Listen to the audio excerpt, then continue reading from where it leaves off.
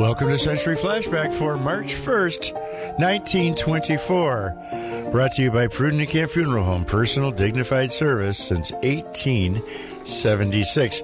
Well, here's an interesting one. The snowstorm of Tuesday and Wednesday blocked the highway, so many autos were stalled there, and there were no snow fences this winter to prevent the drifts. The only thing they didn't say was what highway got blocked. Okay. Hey, to cure a cold in one day, take a laxative. That's right. Bromo quinine tablets. The box bears the signature of E.W. Grove. And it's a 30 count. Who knew you could do that? Isn't that something? And a number were in attendance at a men's club in Wilson on Wednesday evening, and they listened to the address given by Bernard Campbell and Mrs. Sada McLeland and Elrin of O is spending a few days in the home of Alec McLennan.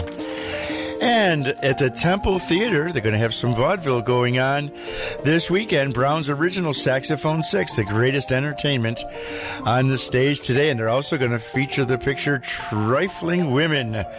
Oh boy, come early and enjoy the show.